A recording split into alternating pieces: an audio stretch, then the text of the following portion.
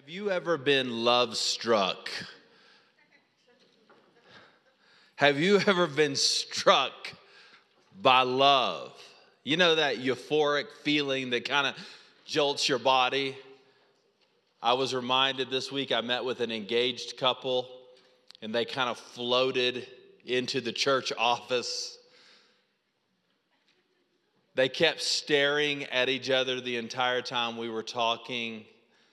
I was expecting a little drool to kind of, just come on out. And they were giggling. Oh my, that's how you know you're really in love, is when you got the giggles.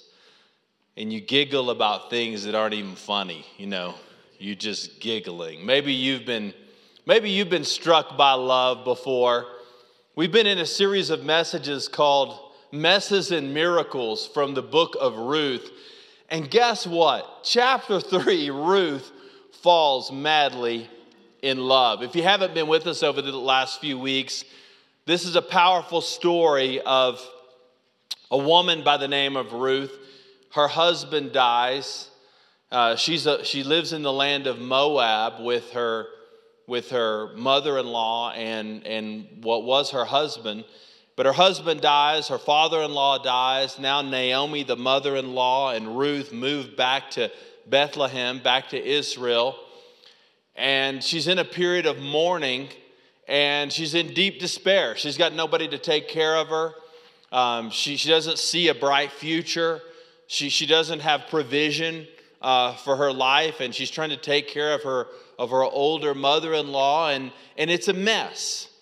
But as this story unfolds, we see the providence and we see the goodness of God starting to work. In chapter 2, last week, we looked at the fact that Ruth shows up to work in a random field, and it just happens to be the field of a man named Boaz. And today in chapter 3, Boaz and Ruth are going to fall madly in love. They are what we might call love struck. I was thinking this week, the world would be a better place if we had a little bit more love, wouldn't it? And I'm not just talking about romantic love. I'm just talking about all kinds of love, like the way you love your family, the way you love your neighbor, the way you love others, the way you love your spouse, whoever it may be. God wants us to be people who are filled with love. And love has been a little distorted. Sometimes when we say love, we think about transactional love, like if you do this for me, then I will love you. Or we think about emotional, like feelings that kind of go with love, like as long as I feel this certain way, then I'm in love. But then we discover that there's a lot more to love than just how we quote unquote feel. Sometimes when we talk about love, we think about the sexual part of love, but that's only a small part of what love really is. God has a great word for us today from the book of Ruth, and I want to define love a little bit more profoundly and a little bit more directly today by giving you 5 words that really define what true love is all about. What true love is all about. And the first of those words is a word that is not very in vogue. It's a word that's it's not a very cool word in many regards, but it's a powerful word if we really understand what Scripture means when this word is used. And the first word I want you to write down on your outline is the word submissive. Love is submissive. Submissiveness does not mean abuse. It doesn't mean you're a doormat. It doesn't mean to be put down. Submissive means something that is far more significant, and that is to partner, to work with someone. If you notice in verses 1 through 5, Ruth and Naomi, mother-in-law and daughter-in-law, have a conversation. Look with me, if you would, in verse 1. Ruth's mother-in-law, Naomi, said to her, "Daughter, shouldn't I find rest for you so that you will be taken care of? Now, isn't Boaz our relative? Haven't you been working with his female servants? This evening he will be winnowing barley on the threshing floor. Wash, put on perfumed oil, and wear your best clothes, and go down to the threshing floor. But don't let the man know that you're there until he is finished eating and drinking. And when he lies down, notice the place where he's lying.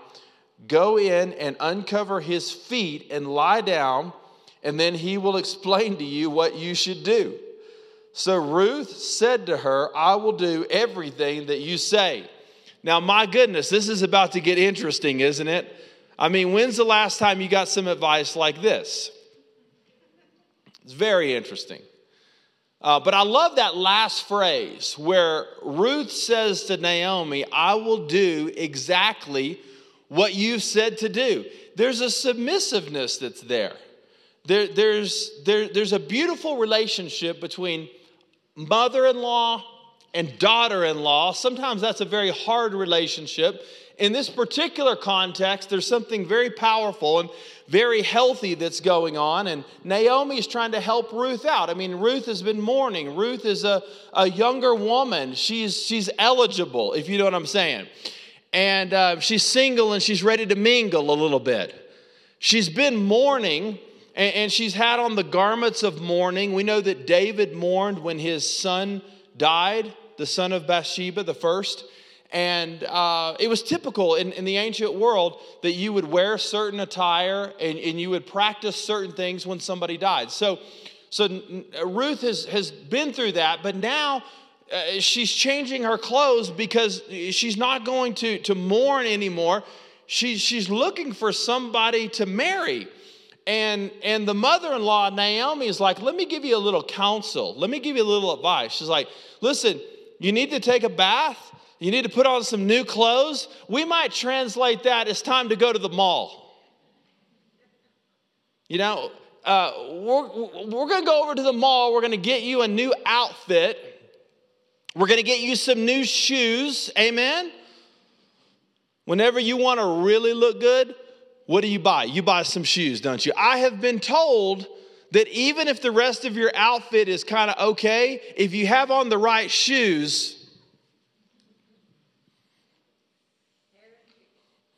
hair and shoes, you got power, right? And so Ruth is going to make a big impression on Boaz. But what's so unusual about this encounter that's about to take place is that it's at midnight, and Boaz is laying down, and she's going to sneak into the camp and uncover his feet. Now, there's definitely some cultural things that are going on there, and we'll talk about that in just a moment. But I want you just to see Ruth's willingness to do what Naomi is instructing her to do. How many of you know, listen, when you get under authority, when you have a submissive heart, God will use that to give you some direction in your life. And this is a huge component to marriage.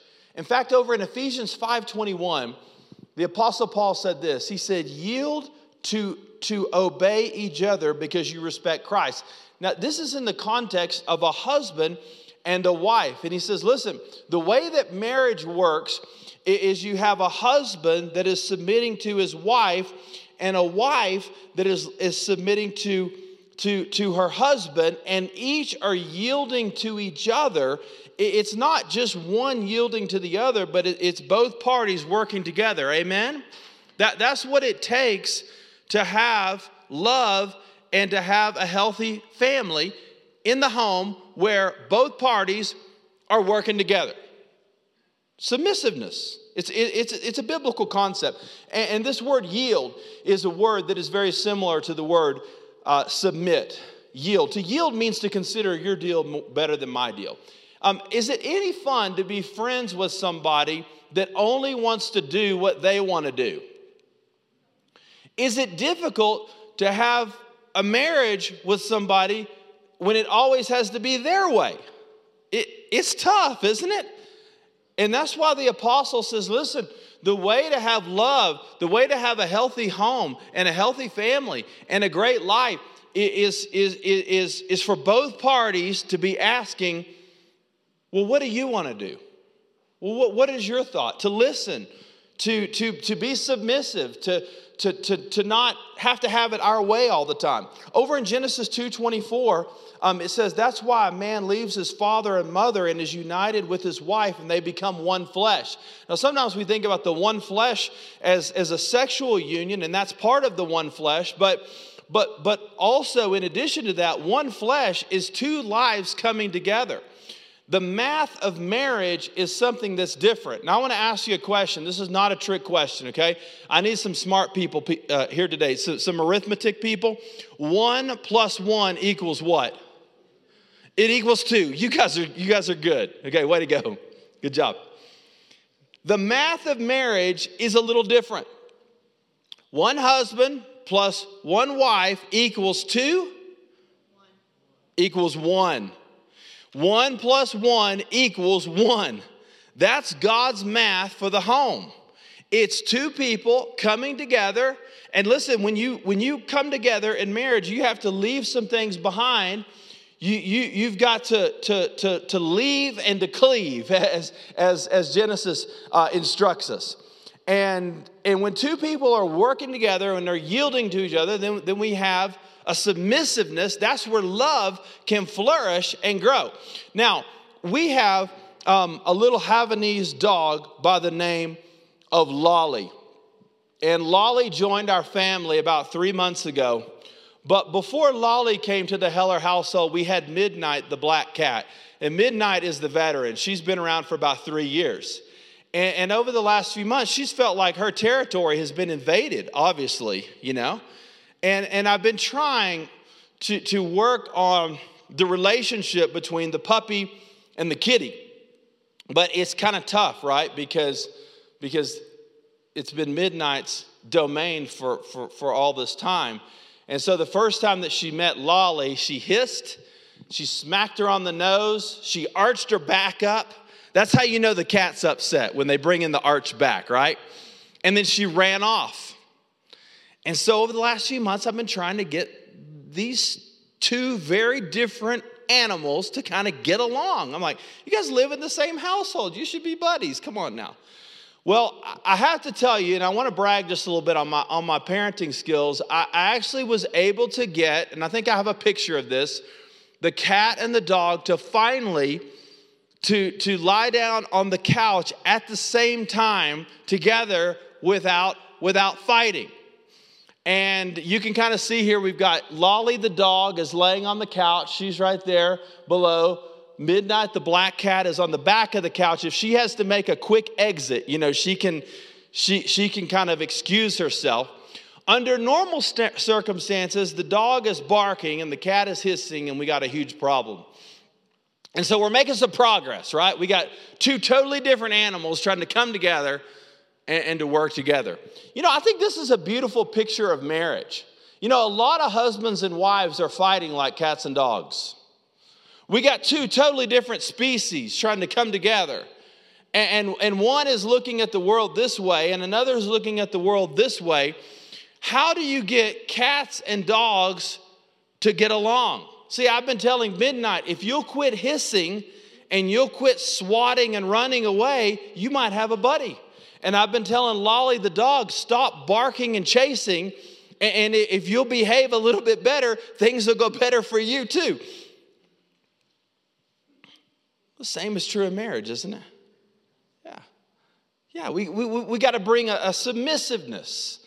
Husbands are submitting to wives. Wives are submitting to husbands. This is where love can flourish. Now, this is a picture of the gospel. The heart of Jesus is a heart of submission. In John chapter 15, verse 12, this is my command, love one another as I have loved you. No one has greater love than this, to lay down his life for his friends. The gospel is the story of submissiveness. It is Jesus laying down his life for us so that his life could become our life. And Jesus submitted to the will of the Father, and he submitted to his love for you and me in his death and in his resurrection. And that's how we get the gospel. That's how we get the gospel. Now, there's three words in this passage that that are a little bit, make us a little nervous here at church today. Naomi tells Ruth, uncover, lie down, and then the word feet or legs are used. Most of the time when you hear those three words put together, you're like, okay, where is this headed? This doesn't sound good. And I don't think that Naomi's counsel was probably the best. I mean, sometimes we read the Bible and we're like, oh, if a Bible character did it, it must have been perfect, you know. People in the Bible did silly things. People in the Bible did not always do what was wise. People that were people of faith didn't always get it perfectly right. I don't think that Naomi's word to Ruth was exactly what I would tell my daughter to do to find a husband, okay? But it did work out in the end, okay? They kind of bumped up against this line. I don't think that this is a sexual encounter between Ruth and Boaz. The scripture goes overboard to communicate that she's at his feet. So I don't think that's what's going on here, but it probably wasn't the wisest place to be, if you know what I'm saying. And so when we read scripture, we have to understand that sometimes people did things that were maybe by their own initiative more than anything else.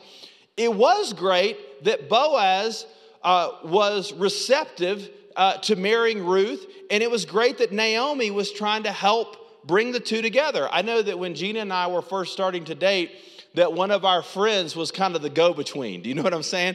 Did you ever have anybody like that, you know? And he would go to Gina and he would say, hey, I think Ryan really likes you. And then he would come to me and he would say, hey, I think Gina's really interested. You should ask her out. And he was kind of the go-between in between. Well, I kind of see Naomi like that. Naomi is trying to set this up because she's looking out for the best interests of her daughter-in-law. So love is, first of all, is submissive, but it's also bold. There's a bold kind of love. And don't you just love this character, Ruth? I mean, think about this for just a moment.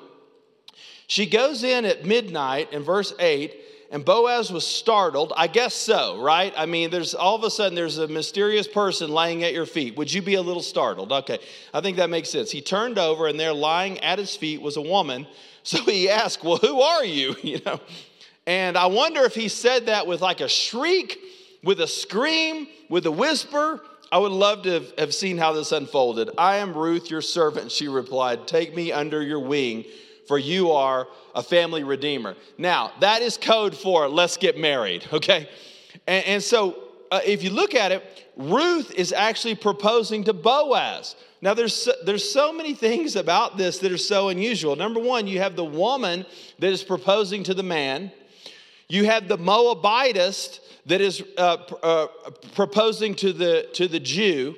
You have the servant that is proposing to the master.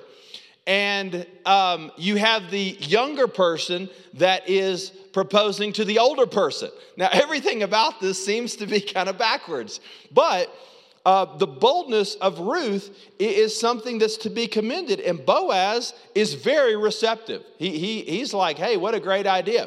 I love this, though, because Ruth is willing to risk her reputation. She's willing to risk rejection. What if this doesn't go like it's supposed to? And boldness is a willingness to affirm what's right and to speak up against what is wrong. We need more boldness in our relationships, don't we? We need to speak the word of God. We need to speak the truth of God.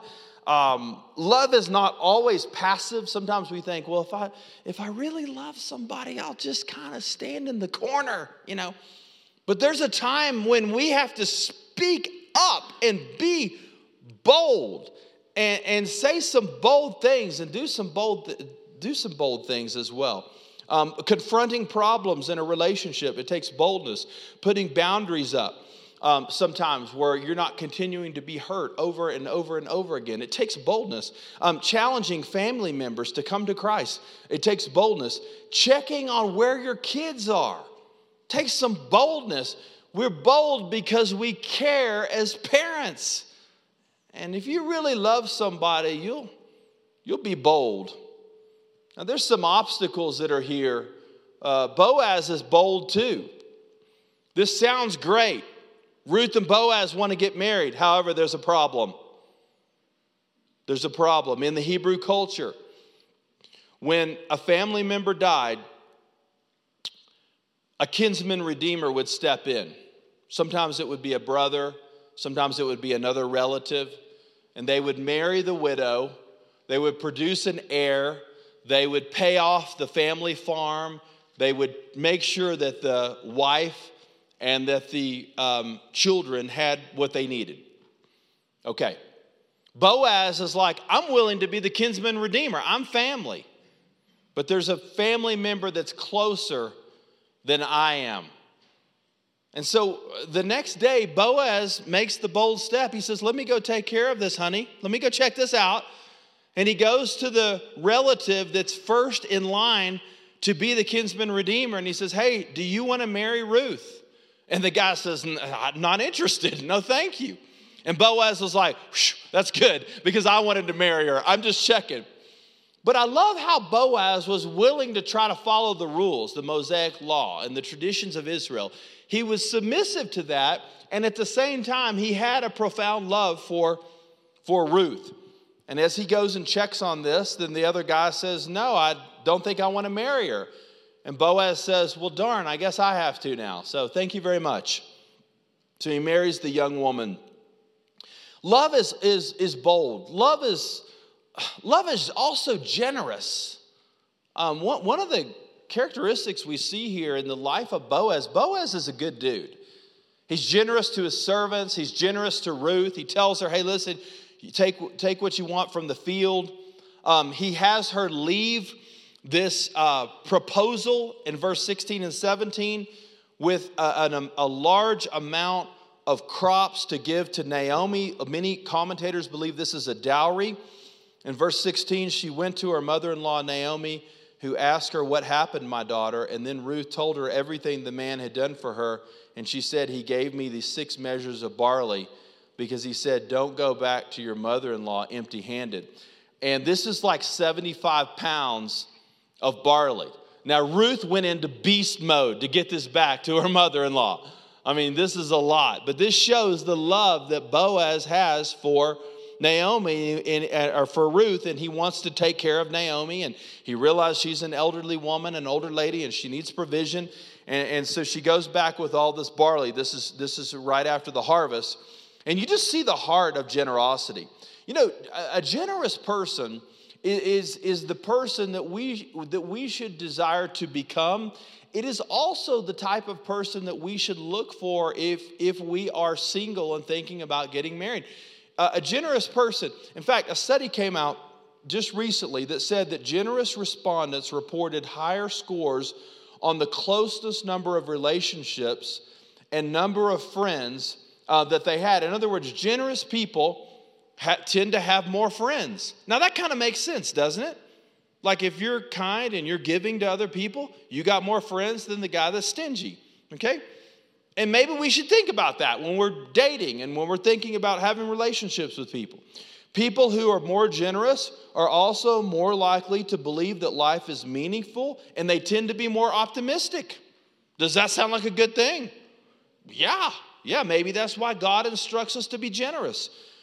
People who are generous also showed signs of being happier, and they felt better about their jobs, careers, and their overall life. Boaz is a happy dude. He's taking care of the servants. He's taking care of Ruth. He's taking care of Naomi. He's generous. And we should strive to become people that are generous, that honors God.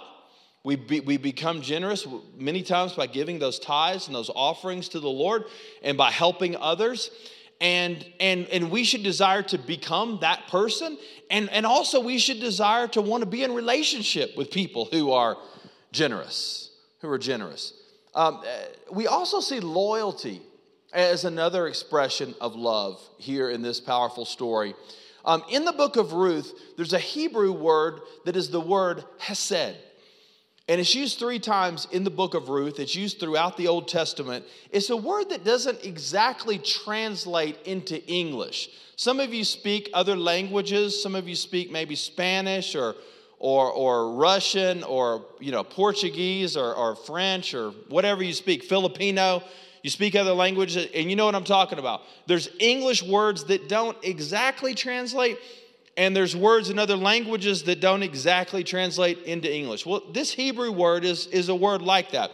It's translated many times kindness, but it's a word that means more than that. It can express faithfulness, compassion, grace, mercy, and loyalty all rolled into one. And so in different translations of the Bible, the word is translated loyal here. It's translated kindness here. I like the word loyal because I think it best expresses the concept of the Hebrew word hesed. But in Ruth 3:10, this is one of the verses that uses this term. Boaz replied, "The Lord bless you. This shows how truly loyal you are to your family." That's hesed, loyal.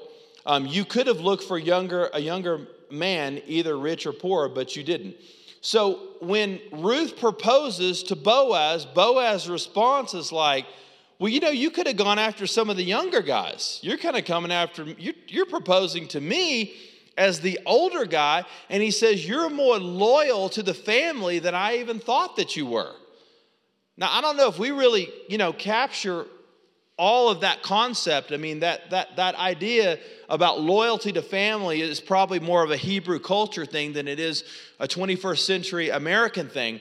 But he commends her for her loyalty to her mother-in-law, to the family that she has joined. And Boaz sees that as a strength. He's like, girl, you are loyal. I mean, you could have stayed back there in Moab and not come to Bethlehem with your mother-in-law. And you came all the way here and started your life over. And then you could have married some of the young, cool, young men that are in our community. And instead, you're so loyal to the family that you came to me. Loyalty is a huge part of love. Loyalty. And we should strive to be people that are loyal, shouldn't we? This word hesed is used in other references in the Old Testament to describe the relationship between husbands and wives, fathers and sons, relatives, hosts and guests, friends, kings and subjects, people within the community of God. It's a beautiful word, and God wants us to be people who are loyal. In fact, one of our values here at Edge Church is loyalty. And I've had people ask me about that before. Pastor, that seems kind of unusual. I've never heard of a church that one of the values is loyalty. But you know what? I realized a long time ago as a pastor that you cannot build a church if people are not loyal. You can't do it.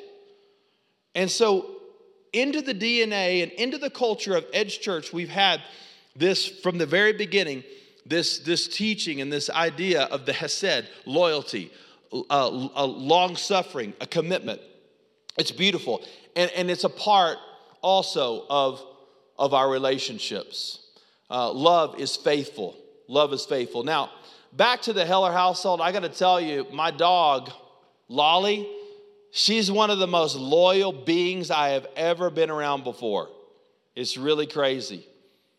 Gina is her primary concern. Gina's the one that feeds the dog. She takes the dog in the car. She's taking her to the groomers. She's like the primary person. I'm kind of the backup, I don't know much about dogs, so I'm there to help a little bit. But man, the dog, I got to tell you, crazy loyal to Gina, not so loyal to me.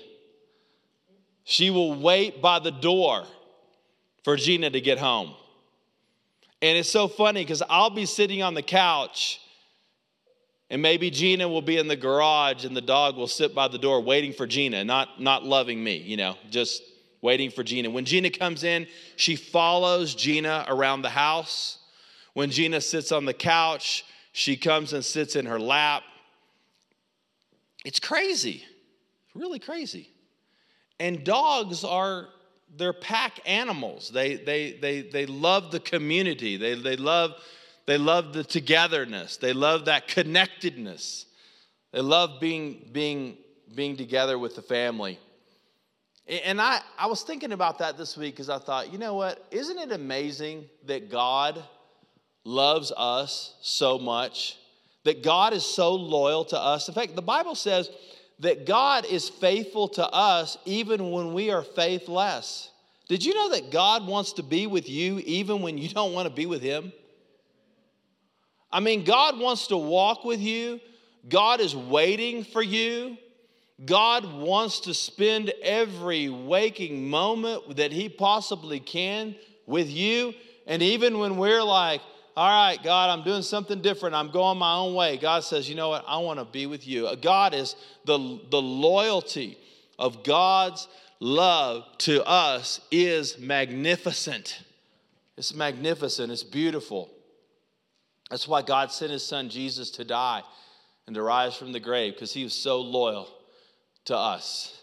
Finally, love is also protective. It's loyal, it's generous, it's protective. Boaz is a great protector, by the way.